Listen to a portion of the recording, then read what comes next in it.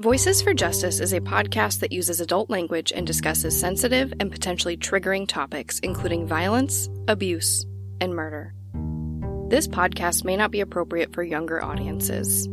All parties are innocent until proven guilty in a court of law. Some names have been changed or omitted per their request or for safety purposes. Listener discretion is advised. My name is Sarah Turney, and this is Voices for Justice. There are cases in true crime that spark a lot of wild theories. Cases that become so sensationalized that they get overanalyzed and picked apart to pieces. And often, these theories overshadow the mundane facts of the case. I think a great example of this is the case of Elisa Lam.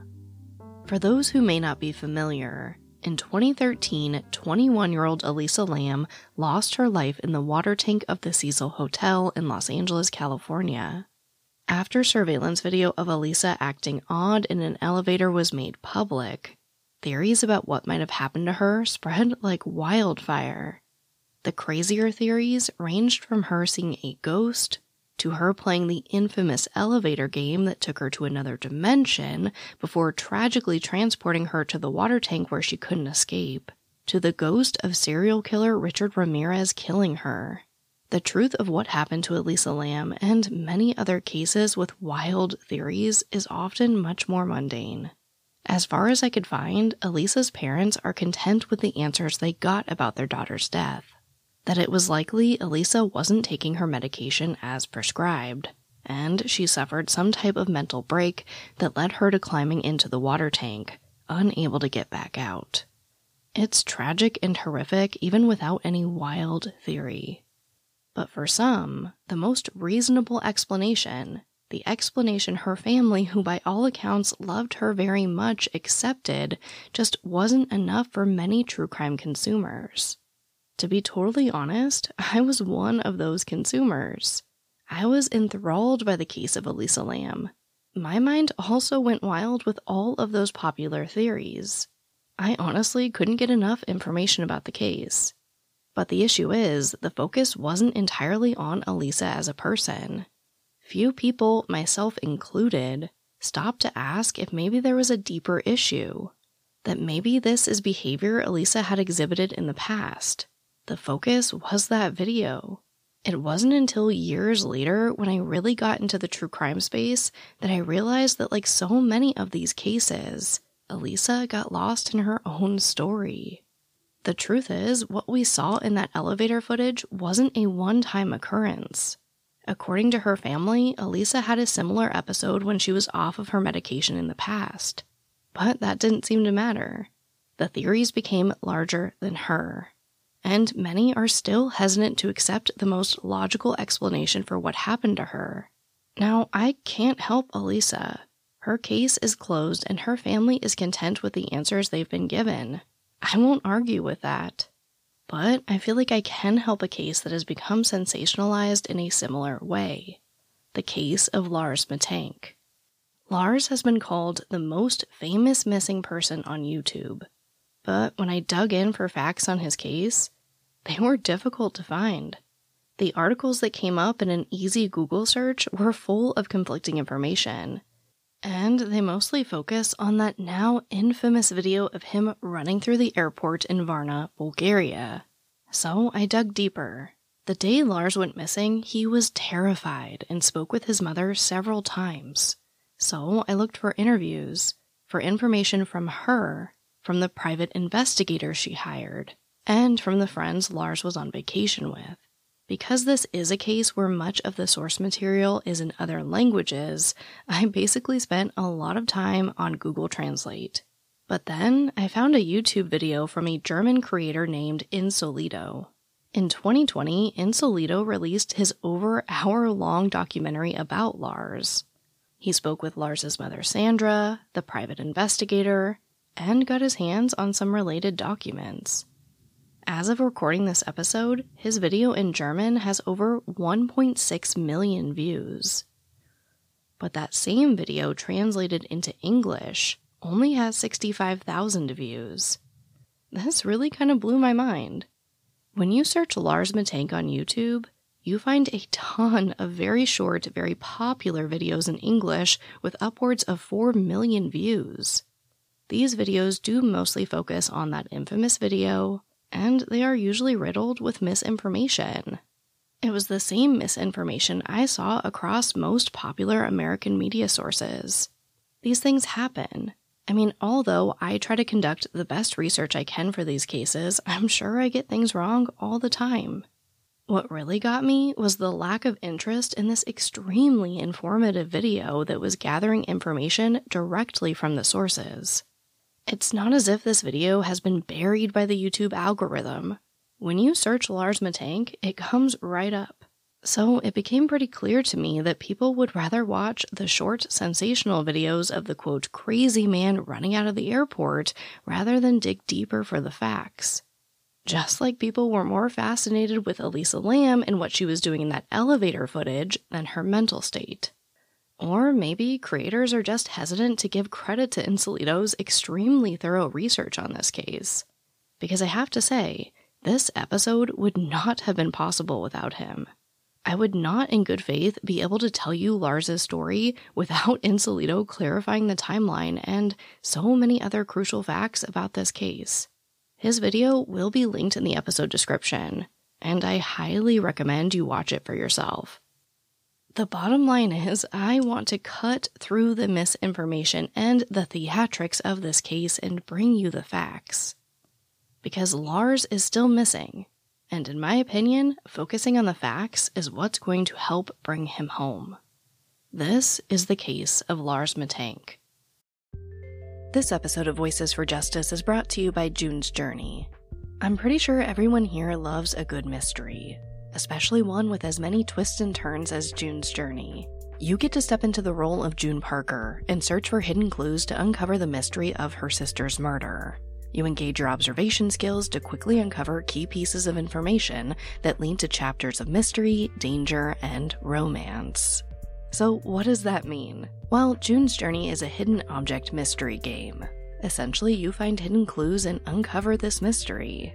But it's also more than that. You can customize your own luxurious estate island, you can join a detective club, and put your skills to the test in a detective league. I like that you can play totally alone, or if you want to play with other people, you can do that too. I find myself playing June's Journey in little breaks during the day, or most frequently at night before I go to bed. Whether you're craving a good mystery or just looking for an escape, I really do recommend June's Journey. Discover your inner detective when you download June's Journey for free today on iOS and Android. Now, I know my introduction/rant was much longer than my normal intros, but before I dig in, I do want to say that I have never had the pleasure of traveling anywhere outside the United States, let alone to Germany or Bulgaria, where much of my information comes from. I was at the mercy of Google Translate and others who have translated this case into English. If I get names, phrases, or information wrong, please educate me. I'd love to learn how to better cover international cases like this. So please be kind and educate me. I promise I'm trying my best. Lars Joachim Mittank was born on February 9, 1986. He grew up in Marna, Germany on the North Sea. Lars has been described as your typical young man. He did well in school, he was well liked by his peers, and he loved football. Specifically, his local team, Werder Bremen. After high school, Lars trained to be a power plant operator and moved about 150 kilometers or 93 miles away from his parents to the city of Wilhelmshaven to work at a power plant in the area. Unfortunately, in 2012, his father had a stroke. Lars is an only child, so he would make the long trip to see them as often as he could. He just wanted to help care for his father and help his mother Sandra around the house. Aside from this, Lars seemed quite happy. He enjoyed his job, he had a great group of friends that he'd grown up with, and he was in a steady relationship with his girlfriend. Before he went missing, his mother came to visit Lars, and he showed her all around the city, expressing interest in purchasing a home and settling down. But in 2014, Lars was only 28. And he still liked to go out and have a good time when he could. So he and 5 friends, many of which he grew up with, planned a little vacation that summer. They decided to travel to a resort town in Varna, Bulgaria named Golden Sands. This area of Varna has been likened to the infamous celebrity vacation spot Ibiza. Only it was not an island and it was much more affordable. It's basically a huge party town on the Black Sea coast in Bulgaria. This area of Golden Sands has a ton of different hotels in the area. Lars and his friends decided on the Hotel Viva, also known as the Viva Club Hotel. I looked at resorts in the area, and they all seem about the same. Mid-range, desirable hotels on the beach, popular with tourists. I couldn't find anything special or abnormal about the Hotel Viva. So why they picked this hotel over the others isn't exactly clear. But they booked the trip and flew a few hours from Germany to Varna, Bulgaria. The group arrived on Monday, June 30th, 2014. They do exactly what you'd expect in a beach resort town. They go to a lot of bars and spend a lot of time on the beach.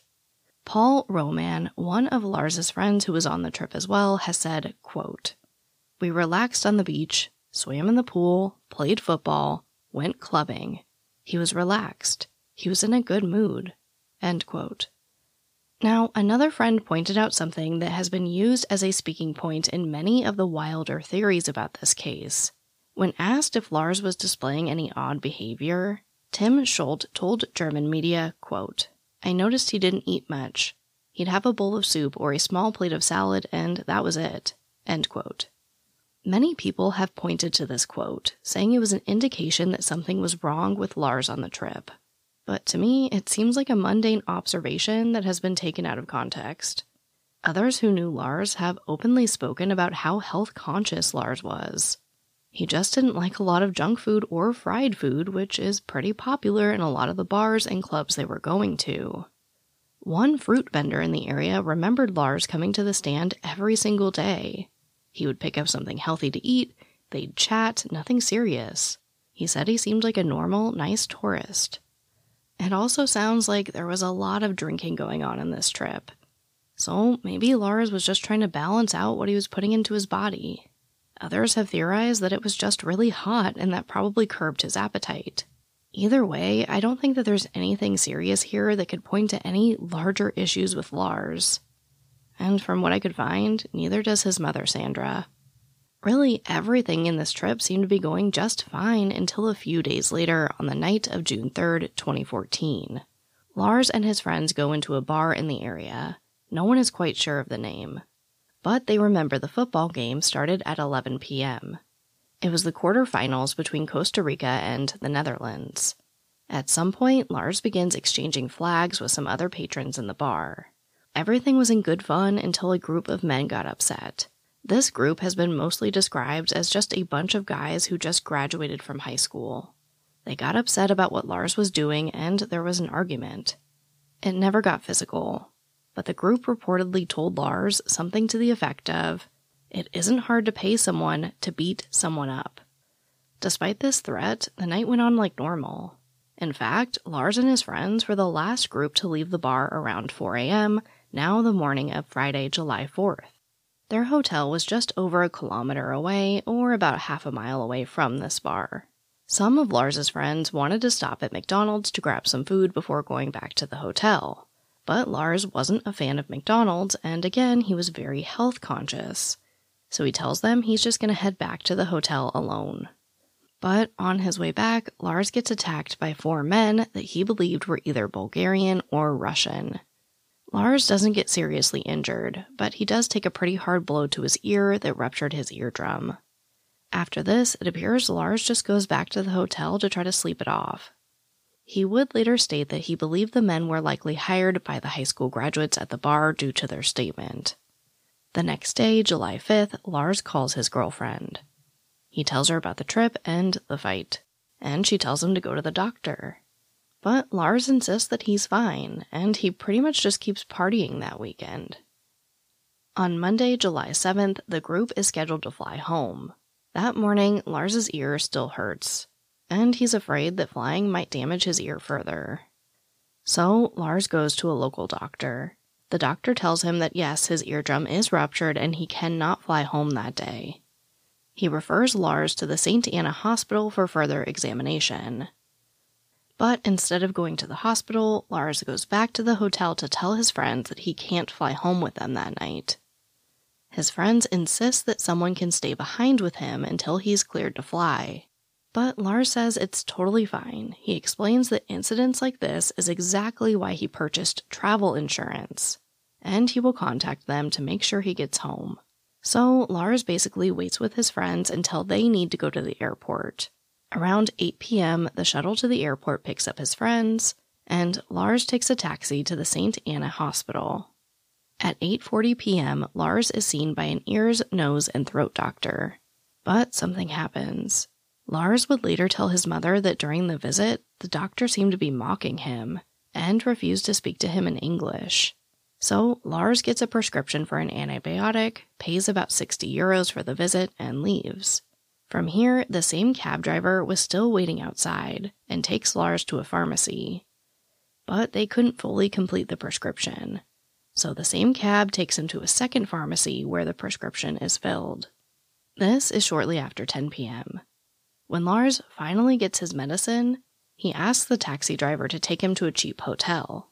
But the driver tells him that because it's summer, their busy season, most of the hotels will be fully booked. So he suggests the Hotel Color, a hotel located in a less exciting, more rundown area.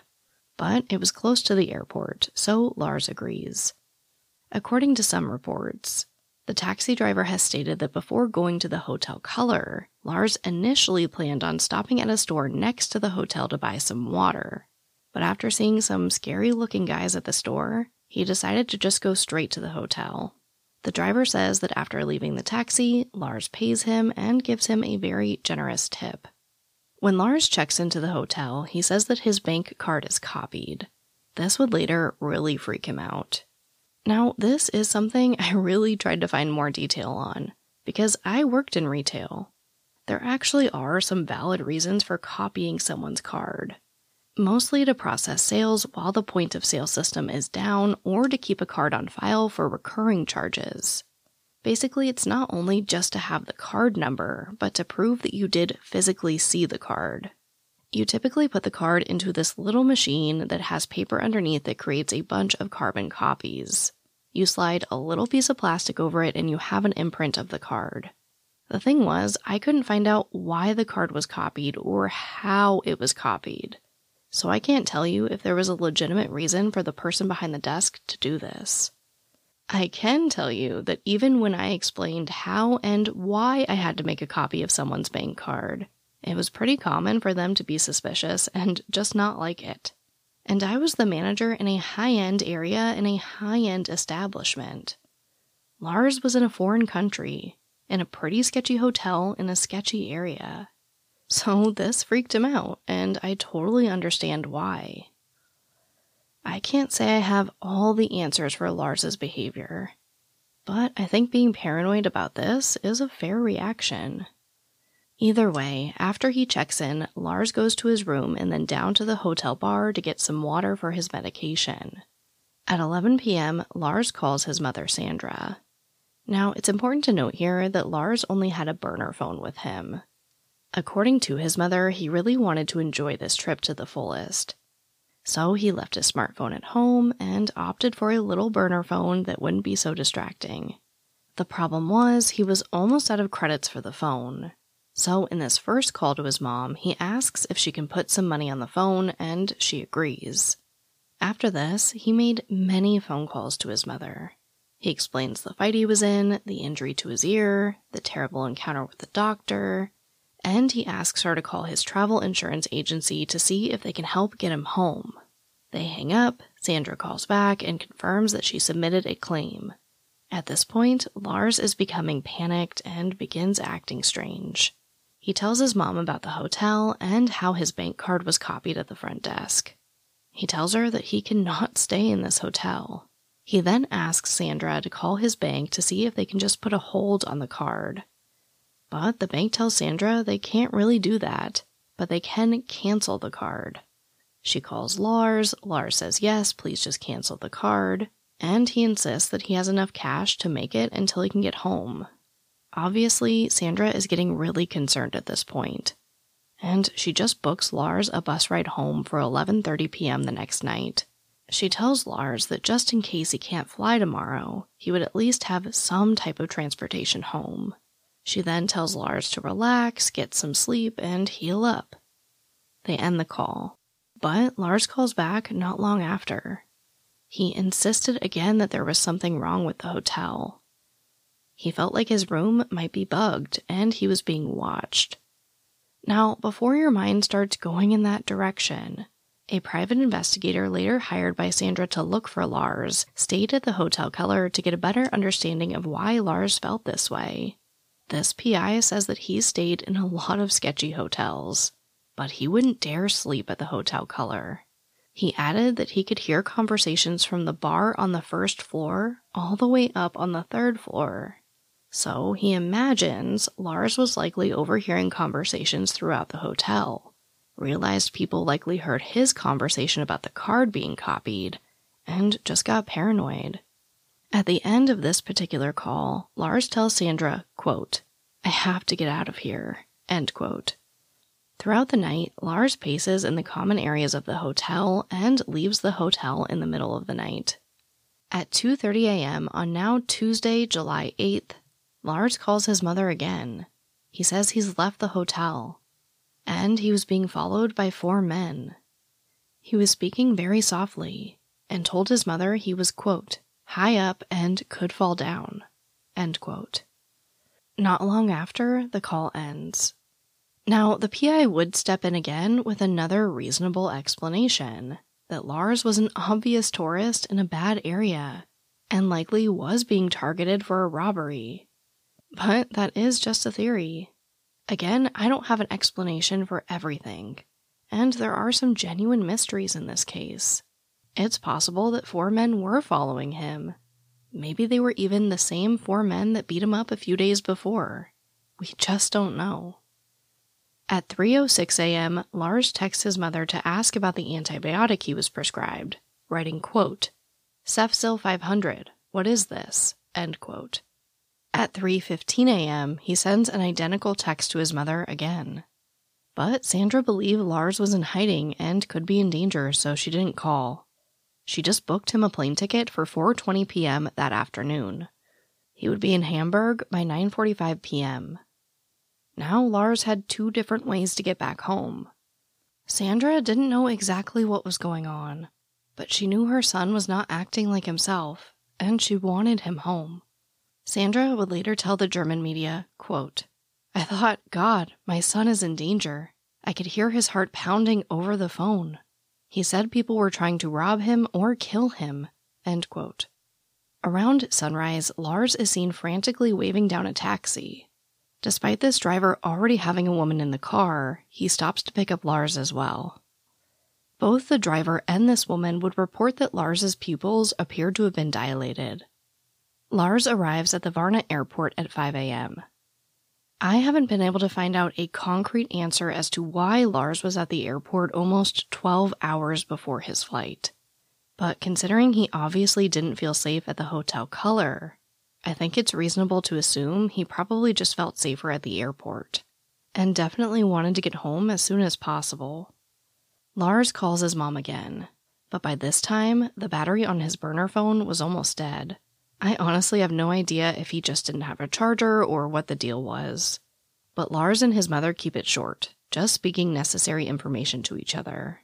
This time, Lars was asking Sandra to wire him money via Western Union. This part is important. Lars had never used Western Union before. He didn't even know what it was until he had a conversation with a mystery man at the airport who told him about it. Lars also never told Sandra how much he needed, just that he needed money. If you've never sent money through Western Union before, the first time can be pretty confusing and a little scary. One mistake and that money can just be gone. But Sandra recalls that Lars was very coherent when he was explaining this system to her. For Sandra, this and other factors I'm going to get into in a moment lead her to believe that Lars was likely in his right mind. A little scared maybe, but he was coherently able to explain this program to her without any issue. After this, Sandra gives him details for the bus and flight she booked for him. She then tells Lars he needs to go see the doctor at the airport before flying. But then, Lars tells her that he's already been told he can't fly or drive. Lars did elaborate a little and said that he looked dirty from hiding from the men earlier in the morning. So Sandra tells Lars to go to the restroom, wash his face, freshen up a bit, and then go see the doctor. They hang up. Sandra sends Lars 500 euros from Western Union. Sandra was later asked why she sent 500 euros, and she said she just picked an amount she felt would help him. She didn't really know how much to send. When Sandra calls to tell Lars that the transfer had been completed, the line picks up, but she just hears murmurs. So she assumes Lars accidentally answered the phone while he was in the restroom. She tries again later, but Lars never answers his phone again. However, Sandra, her lawyer, and her PI were able to track some of Lars's movements after she lost communication with him. At 9 a.m., Lars does see a doctor at the airport, Dr. Kostov. The exam lasts 42 minutes. The doctor says Lars is fine to fly. He just needs to sign a waiver to do so. He gives Lars some eardrops and attempts to give him more medication, but Lars refuses, stating he had an adverse reaction to the antibiotic he was currently on. Now, here's where things get really dicey. The problem is, this doctor has changed his story several times. And unfortunately, we just don't have the video to prove or disprove any of these stories. So I'm just going to run through each one. Story 1. Before Lars could sign the waiver, he needed to use the restroom. Lars leaves the doctor's office and moments later is seen running out of the airport. Story 2. Before Lars could sign the waiver, a man in an airport uniform enters the examination room, specifically looking for Lars. Lars freaks out and runs out of the airport. Story 3. Before Lars could sign the waiver, a man who was working on the airport but didn't directly work for the airport walked into the examination room. Lars freaks out and runs out of the airport. Story 4. Before Lars could sign the waiver, an unknown man walked into the examination room. Lars freaks out and runs out of the airport. In the end, we don't know what happened in that doctor's office. We don't know if Lars went to the restroom and then left the airport, or if someone really did come into the examination room and scared Lars. Here's what we do know. Lars does leave the airport. At first, it looks like he is basically running for his life. He is running fast. And the thing is, Lars leaves almost everything behind, except his wallet with his ID and passport. Only about a minute of the surveillance footage was eventually released to the public. I definitely encourage you to view it for yourself, but I will describe what I see in the video. Lars is first seen walking calmly through the airport with both his backpack and his duffel bag. Then we see another angle, same thing. Lars appears to be calm and has both bags. But now he appears to be holding food in his left hand. He does appear to be kind of looking around, but it is an airport. Then we see it. It cuts again, and Lars is running fast towards the entrance of the airport. He does not have his backpack or his duffel bag.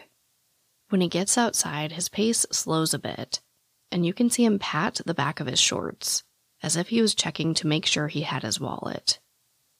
Then it cuts to another angle, and Lars is running again, but then slows down to more of a walking pace. Then it cuts again, and Lars is really tiny in the frame, so it's hard to see definitively what he was doing. But it looks like he was running again. Then the video ends. It is important to note that during this video, it doesn't appear that anyone is following him.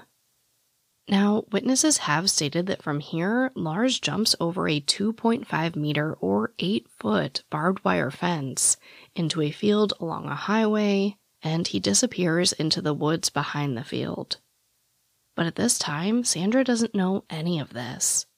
At 11 a.m., she calls the airport, but because of the language barrier, she says no one could understand her, and no one really seemed interested in helping her. So she calls the consulate. At 12 p.m., she receives a call back. They say Lars was seen by the doctor. He seemed normal, but a little restless. He asked the doctor to go to the restroom and never came back, not even for his bags. The following day, Sandra files a missing person report for Lars in Germany.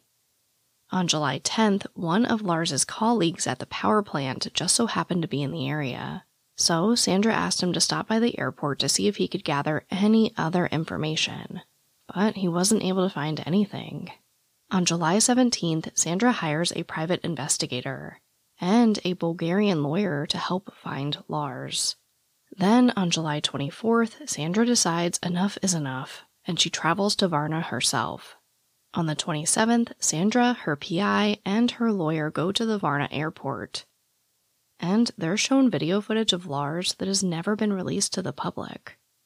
Sandra says the footage shows Lars running out of the airport, checking his pockets for his wallet, and reorienting himself, just like I talked about. But then she sees Lars look in 3 different directions. In one direction is where he came from at the hotel color. In the other direction are 2 police cars. And in the third direction is the fence and field we know he disappears into. Sandra says she thinks Lars was acting quite strategically in the video. He heads towards the field, but is careful to not be seen by police. He hides behind a sign, a bus, and even a large pile of sand. Then she sees him climb the fence and fade out of view. When Sandra asked for footage of Lars arriving to the airport, she was told it was not available. It's also important to note that the video Sandra, her lawyer, and her PI saw that day was never given to police. They received that video that has since been made public. Videos of Lars arriving at the airport, getting food at the airport, and using the restroom to clean up have never been made available to anyone.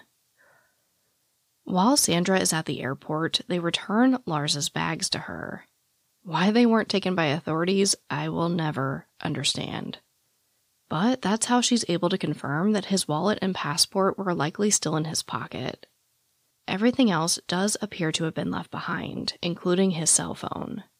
Now, with the bags, Sandra also got a list of items that were supposedly in the bags. At this time, Sandra files a missing person report for Lars in Bulgaria, in addition to the report she already made in Germany. Later that night, Sandra goes through Lars's bags, and what he left behind does give us some clues. She was able to piece together much of the timeline I presented today, because Lars was always meticulous about keeping his receipts. And this trip was no different. She told Insolito, quote, "In the evening at the hotel, I checked the bag and find out that Lars was, as always, very tidy. He picked up all the receipts from the hotel, the pharmacy, etc. On the basis of the receipts, which I have sorted chronologically, I can follow the exact time of his vacation. The only thing missing was the Cefsil." End quote. The list she was provided said that there should have been 17 pills in the bag, 2 blister packs of 10 pills each, with 3 removed from 1. Like Sandra said, the medication was gone. The next day, Sandra and her lawyer go back to the airport to ask about the pills. The man who had originally given her the list of items in the bag brought another list, this time without the medication listed. Sandra stated, quote, "I was appalled. The lawyer as well, who said that he would testify that the tablets were listed the day before. Shortly after that, it became horribly loud. I shouted loudly that they should stop, and that I was no longer interested in these tablets. I just wanted to get out. The situation felt very uncomfortable and dicey. I just wanted to get out. I thought to myself, there's something wrong here. There's a lot of drama going on here." End quote. It is important to note that the pills were eventually located. Apparently, they were left in the bag and confiscated by the Varna police. Not long after, Sandra fired that lawyer. She said that he began acting strangely, and told her she needs to stop looking for Lars. Many searches of the area were conducted for Lars Mittank. At one point, they had over 100 people on the ground looking for him. They used drones, cameras with thermal imaging, cadaver dogs, and another dog who was able to track Lars' scent for a short distance, but it lost the trail. Private investigators hired by Sandra have also exhausted all avenues. They worked day and night looking for Lars. They used Sandra and recordings of Sandra's voice, hoping they could coax Lars out of the wooded area surrounding the airport if he was hiding. They hung posters of Lars all over Bulgaria, but they were often stopped by police, citing concerns of litter. They checked hospitals, they checked jails, they spoke with local news stations, radio stations, and newspapers. They even ran ads with the taxi companies with information about Lars.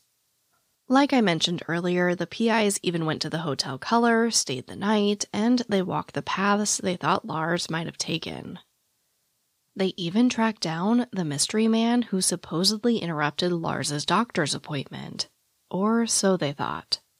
The airport presented a man they say was the mystery man, but it turns out the guy wasn't even in the country at the time. Rainier, the PI on the case as of 2020, has stated that the German authorities are quite helpful, but the Bulgarian authorities just don't seem to care. I say this a lot in this show, but more than ever, we are left with a lot of questions in this case. And although I'm not one to theorize, I do think we need to go over the most popular theories for what might have happened to Lars. The first theory I want to discuss is that Lars might have had an undiagnosed concussion. Now, I'm not a medical expert. And to make matters more complicated, I found conflicting opinions from doctors about this.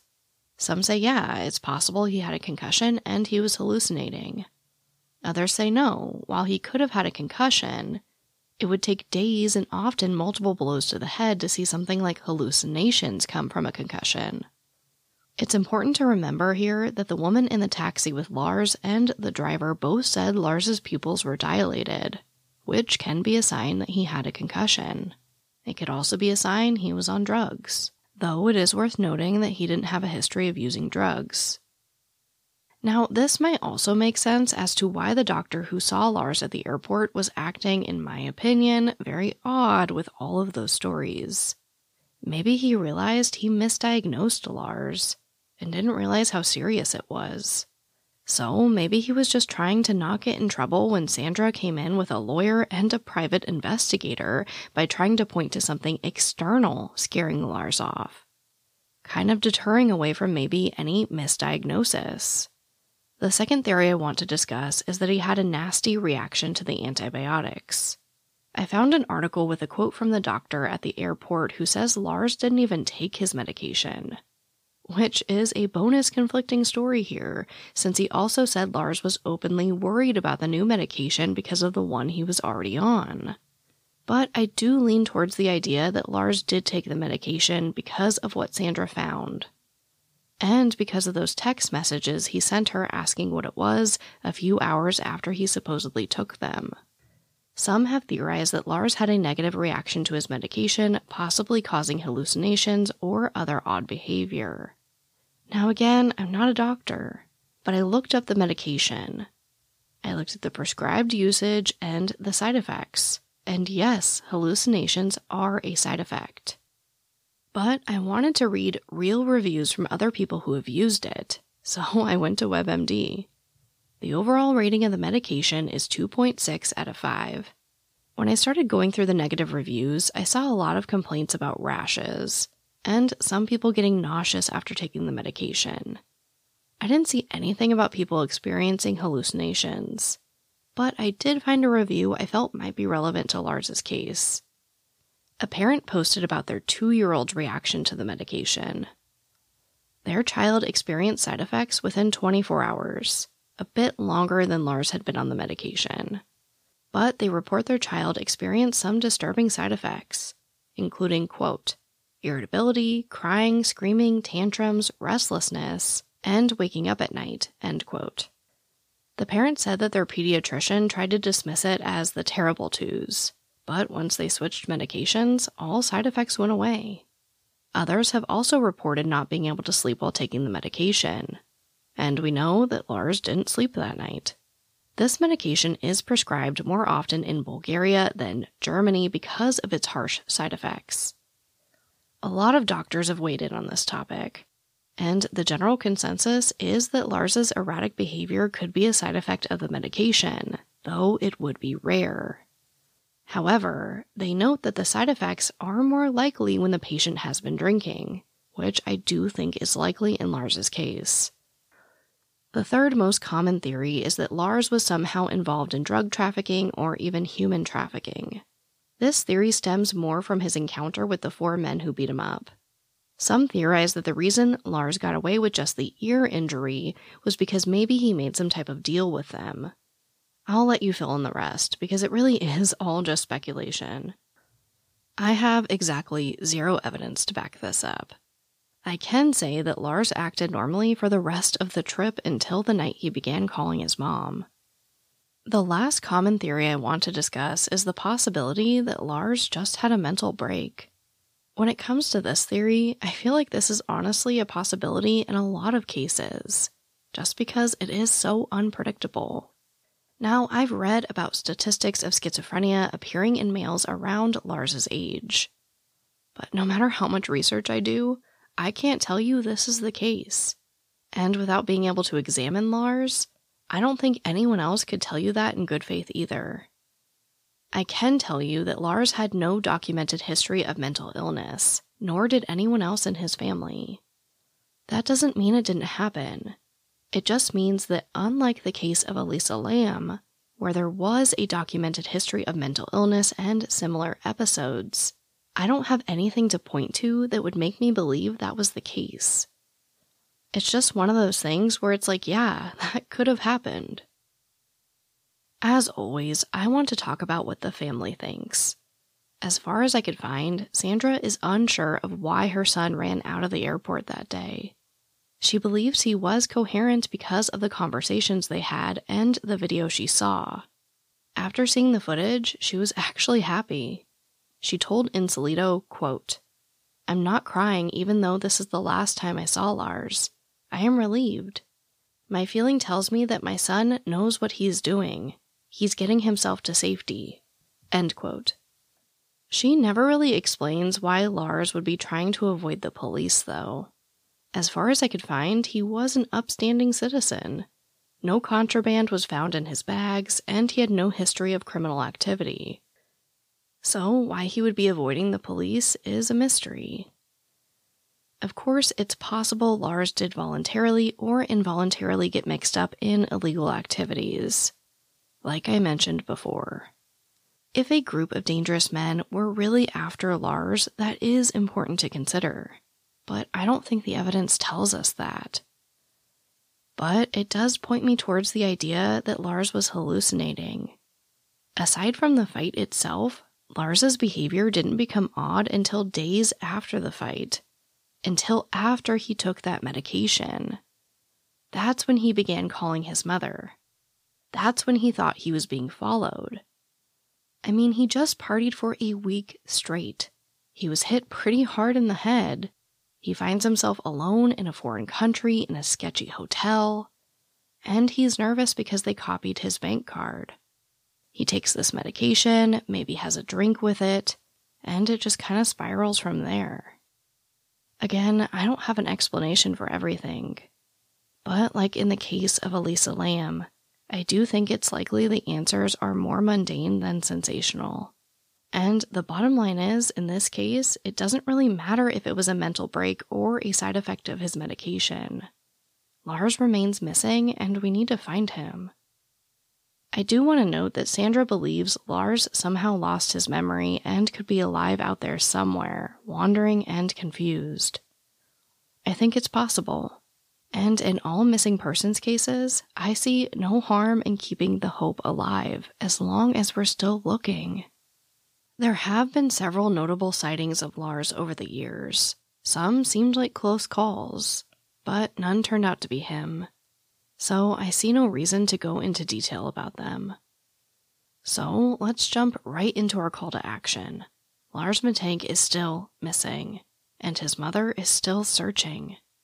She and the private investigator she has hired have stated that no matter how large Lars's case seems to be, even if he is the most famous missing person on YouTube, they find people every day who have never heard of the case. So please share Lars's story. Please share his picture and facts of the case as we know them. Lars had and can still have a bright future ahead of him. He might just need a little help. As a reminder, Lars Mittank was 28 years old when he went missing from the Varna airport in Bulgaria. Lars is a German male with brown eyes and brown hair that does lighten in the sun. He is 5'9", weighs about 180 pounds with an athletic build. He was last seen wearing jean shorts, a yellow shirt, and tennis shoes. Anyone with information about Lars is urged to contact the family's Facebook page. It is in German with some posts in English, but it can be easily found when searching for Lars Mittank on Facebook. I will, of course, have the link in the episode description as well. But, as always, thank you, I love you, and I'll talk to you next time.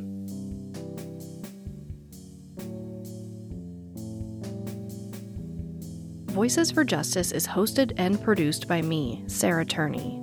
For more information about the podcast, to suggest a case, to see resources used for this episode, and to find out more about how to help the cases I discuss, visit voicesforjusticepodcast.com. And if you enjoyed this episode, please take a moment to rate and review the show in your podcast player.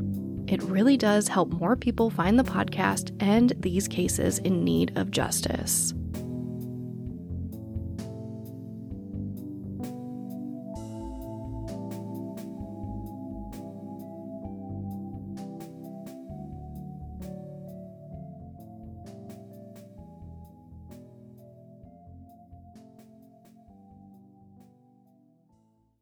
Save big money when you start your next project today at Menards. Convert your current recessed lighting with energy-saving LED downlights from Fight Electric. They're bright and install easily in just minutes. They also go from regular lighting to nightlight mode with just a simple flip of a switch. Save big on all Fight lighting products now at Menards. Shop our lighting options today in-store and on Menards.com. Save